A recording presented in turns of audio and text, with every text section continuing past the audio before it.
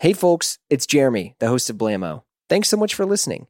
This is a preview of one of our exclusive shows on Patreon. These are member-supported shows, meaning they only happen because of our incredible members and community. So check out a preview of the episode, and if you like it, consider joining us on Patreon at patreon.com/Blammo, where we have tons of exclusive Blammo episodes, shows, our amazing Slack group, and we're adding new things for members all the time. If not, no worries, we still love you, and we literally have hundreds of episodes of Blammo all free for you to dive into. Thanks so much. During the editing process, just as a warning, my cat just woke up from her nap, and she's in a position where I can tell she is going to be meowy. Is that going to be a problem? Is it easy to edit out? Derek, can we please leave this on the recording? It's got to be the cold open. Yeah, please. Okay. If people don't mind that there's a meowy cat, she just woke up from her nap and she's I can tell she's got something to say. To talk about her day. Yeah, she's You're good, my man. I absolutely love it. Hey everyone, this is Derek. Welcome to the second episode of my podcast with Blammo. In this episode, we talk about the curated lives of Instagram, a recent Twitter controversy, and the return of J. Crew. The bulk of this episode is around the Twitter controversy, which was a week-long debate, a heated week-long debate, around whether or not it's classist to criticize fast fashion companies such as Shein. We discuss the problems that fast fashion poses in the market, as well as how men can build an affordable wardrobe without turning to those companies. We also discuss the return of J. Crew, the new collection by Brendan Babazine, what we think of the collection, the presentation, and what role J. Crew can play in the market. Let's dive in. All right, let's go ahead and start things off at the top. And Derek, and I'll let you lead the way. But you did join Instagram finally. Congratulations, my man. Welcome. Thank you. Welcome to the blue check envy land. How are you doing? I'm worried I am destroying whatever image I have because I have nothing to contribute to the discourse but dumb jokes. So I do that obviously on Twitter, but then I don't know. Peter Sotolo, a friend of mine, also encouraged me to get on Instagram, and he told me that the people mainly spend their time either on Instagram or Twitter, rarely equal parts on both platforms. Correct. And so on Twitter, I obviously do nothing but make dumb jokes all day. But like on Twitter, that's like what everybody does. Like Nobel Prize winners will make dumb jokes all day. So I don't think it's a big deal. Although sometimes I'm conscious of it. Sometimes I think like, oh, wow, like people are reading my site where I put in a lot of effort to make a thoughtful post, and they come to my Twitter and it's like just dumb jokes. But now I obviously am doing that on Instagram, and I don't know. I don't have anything else to contribute besides dumb jokes. So that's what I'm there now doing. Comedy writing, I would argue, is probably the highest art form. Oh, that's very kind. I don't know if I'm doing comedy writing. It is. I mean, it's really funny. It's definitely very, very funny. And obviously it's within like the menswear, realm, in which like it's a lot of if you know jokes and things like that. But the Costanza thing, I think, still rocks the boat and like ripples throughout the industry. And as to realizing that, like Shia LaBeouf was the source for Kanye, the fact that George Costanza is the source for menswear, and like, I don't know, what do you call this era? Like the double aughts or something? Like what is the 2020s? Like, yeah. Yeah. Costanza wears a lot of classic clothing, and then sometimes in 90s colors. So it just plays well into what people are into right now. So I think it's easy to reference him. Yeah, very. But before we started recording, you were talking about viewing people's stories, because now that you have an Instagram account, you can actually view people's stories. Can you rehash that real quick? Yeah. So before I would I wouldn't log on to Instagram. I would just visit people's pages because I didn't have an account. So I would have to go to someone's page to look at what they posted, which is fine. That's what I did for a long time. But now that I'm on Instagram, I can look at people's stories, and I am I was just telling Jeremy that I feel like I work all the time. I never have any breaks. And then I logged on to Instagram stories and everybody I know is like partying, camping, vacationing, dining, like doing these like amazing things. Like they're in Italy, like at some amazing restaurant. They're at parties, they're fishing, they're doing all these incredible events. And I'm lucky if I can grab lunch. It's like, I make a point to at least try to go to a nice restaurant once a week. But that is like, for me, that's like my treat. That's like on a Friday or Saturday. Otherwise, I'm working all the time. I'm amazed at the lifestyles that people are leading. I'm trying to think if there's a C word that gets used to describe this. It's curated. It's basically all people do, including myself, is you just curate what you're doing. And so you find a way to tastefully you have people like Chris Black, Done to Death Projects, which I think does an incredible job, honestly, of his social media, because one, he never takes pictures of himself. He only takes pictures that do not complete a sentence. They're basically like, it's like a door frame. And you're like, where is he? What's going on? What's he doing? And then you have other people who more or less document everything that they're doing.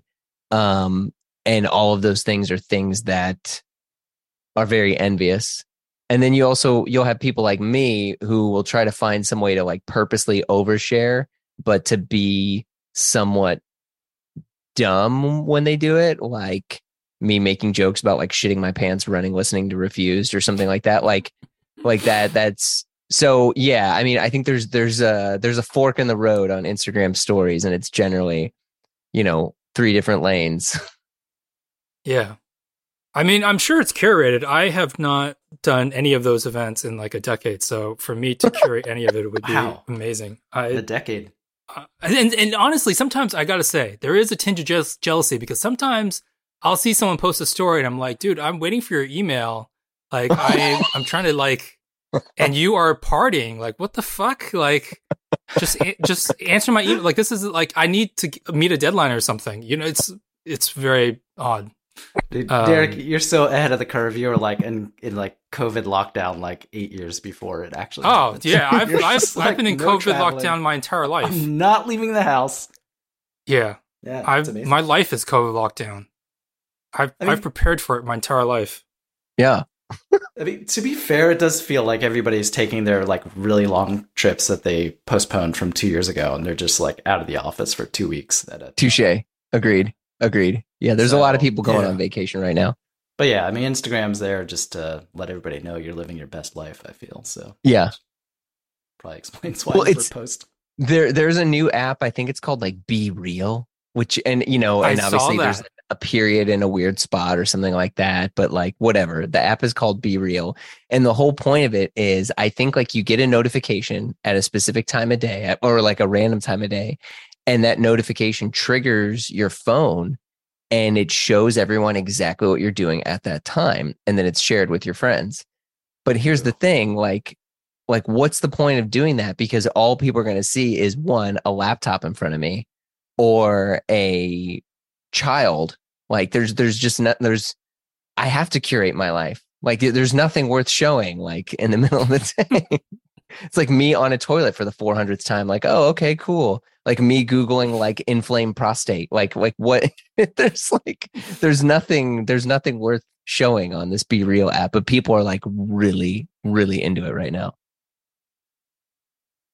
I assume that's younger people. I mean, if you're younger, you probably have more time. If you're like, I mean, at least I had more time when I was, a teenager and in college. So you could probably show something, but now like my life is incredibly monotonous. Mm. Well, welcome to the show. Thank you. And here we go. You guys why don't you go ahead and kick us off? Because I think you, as usual, you kind of definitely struck a chord with folks on your recent post. And in this case, it was on Put This On. Can you kind of unpack this a bit for us?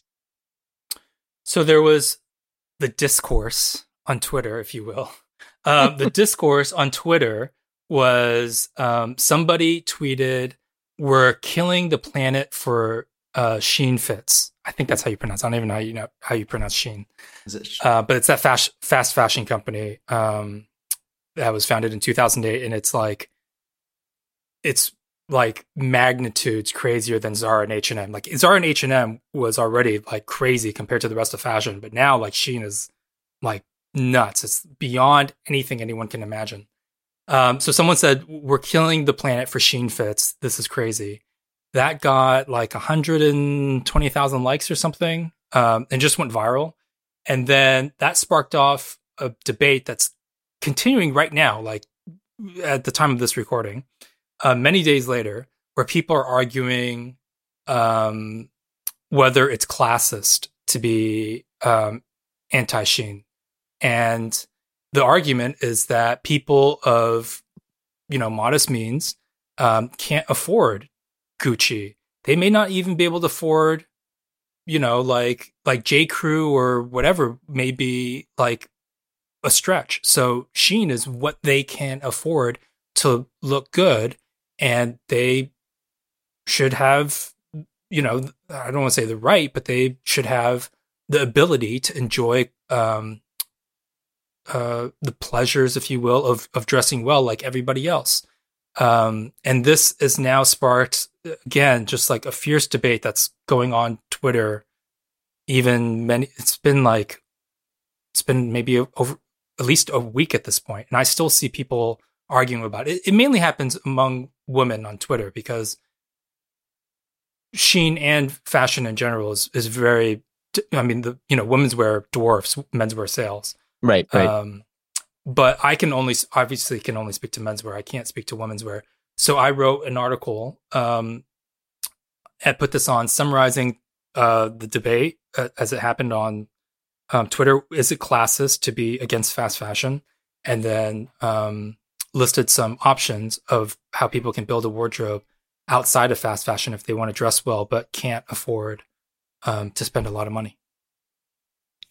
Yeah. And so I think because this has been something that's more or less kind of, I don't know, like kind of discussed in the background of a lot of conversations when people will make comments about not liking H&M or not liking the Gap. And especially as we kind of get into a society that's a little bit more culturally aware of how we as individuals affect others.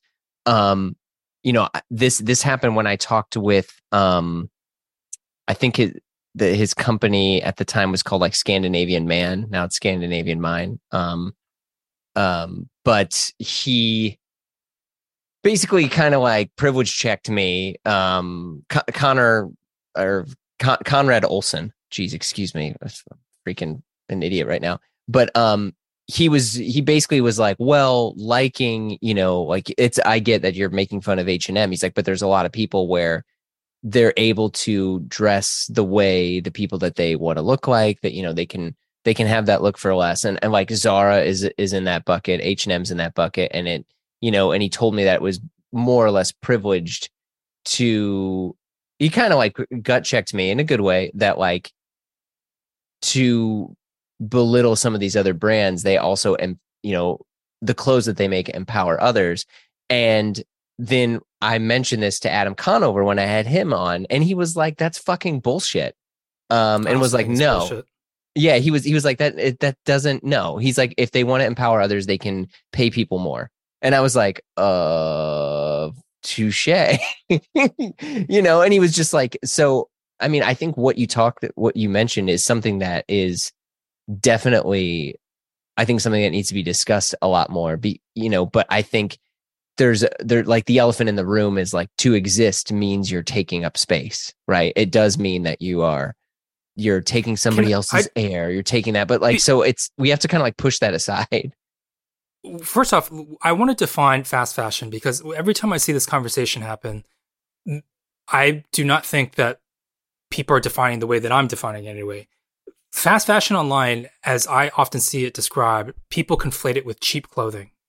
And I don't think anybody is reasonably against cheap clothing. Cheap clothing has existed forever. Fast fashion is this very specific business model that combines if you will, quote unquote, very efficient supply chains, a very specific way of designing garments, a very specific way of stocking garments at the retail store so that you have shallow stock and can replenish quickly.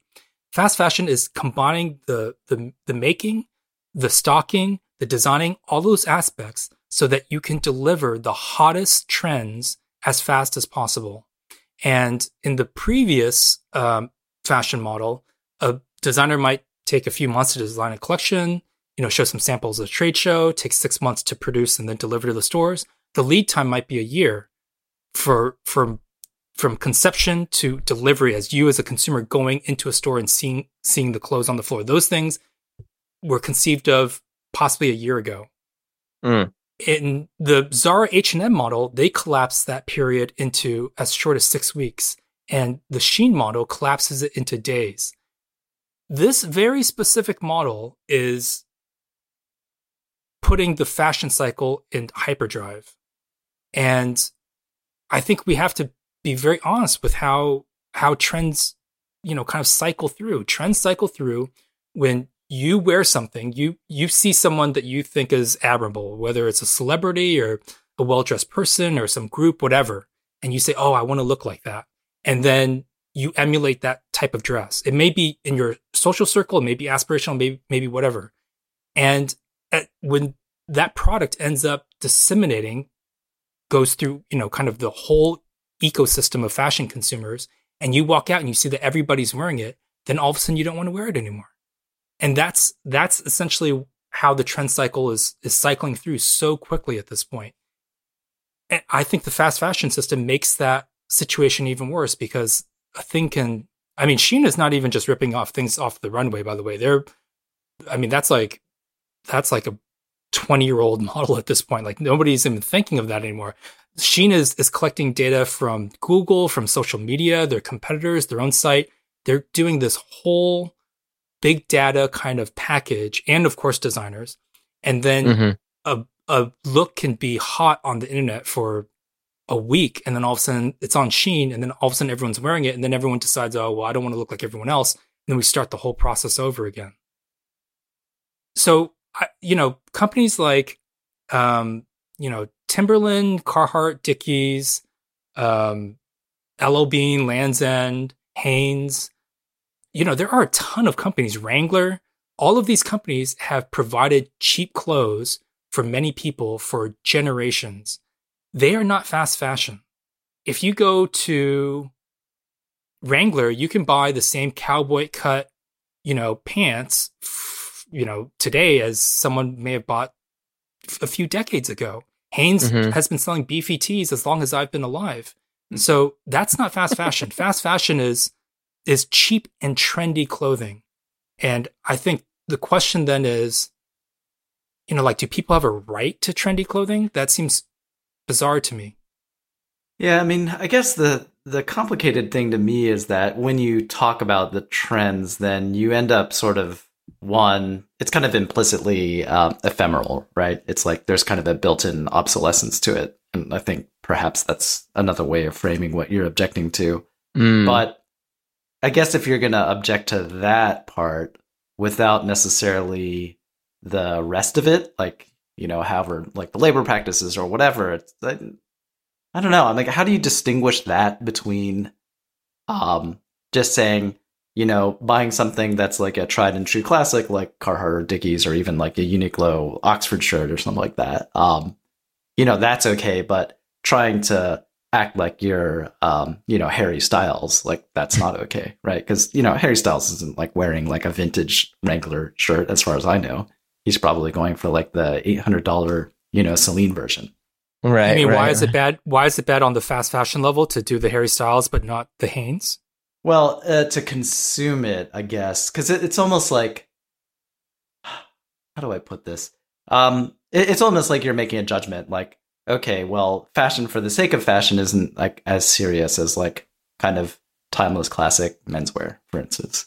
I don't even think I don't want to make it seem like people of modest means have to dress timeless and classic. It's impossible to talk about post-war 20th century fashion without talking about, it's not even post-war, even going back to like the 1920s, even after the First World War, you see the breakdown of monoculture in fashion. I mean, monoculture is a very broad generalization. There's always been kind of like different cultures in fashion, but it used to be by the early 20th century, it used to be a system where people took their taste from the moneyed elites. That's, like you're supposed to dress in this way because that's like what rich people have set the culture. And then over time, and especially after the post-war period, many people created their own fashion cultures. So when we think of like post-war 20th century history, much of that history is about how people of modest means created their own fashion subcultures. They did not look to Harry Styles and say, well, he's wearing Gucci and I can't afford Gucci, so I'll just buy a knockoff of a Gucci. They bought military surplus, they bought thrifted clothing, they bought workwear, they bought all sorts of clothes, and they created their own cultures. They created their own fashion cultures. Like punks are their own subculture, right? That's their look. Right. Well, here, let me interject here, because I think the one asterisk that we have to make is also at that time, there was never any form of media and level of celebrity that allowed people to feel so connected to people, right? Like you would have to wait for your news. Things weren't accessible. And I think the other thing that's happened in tangent with this is one, the concept of celebrity has evolved so much. Then obviously you also have, with the introduction of the internet and how it's kind of, worked its way into our lives, there's a sense of immediacy that we're being trained to like now. So anything you want, the speed at which you need it. I mean, look at Google, look at everything else. So there's a culture of immediacy that's also happening.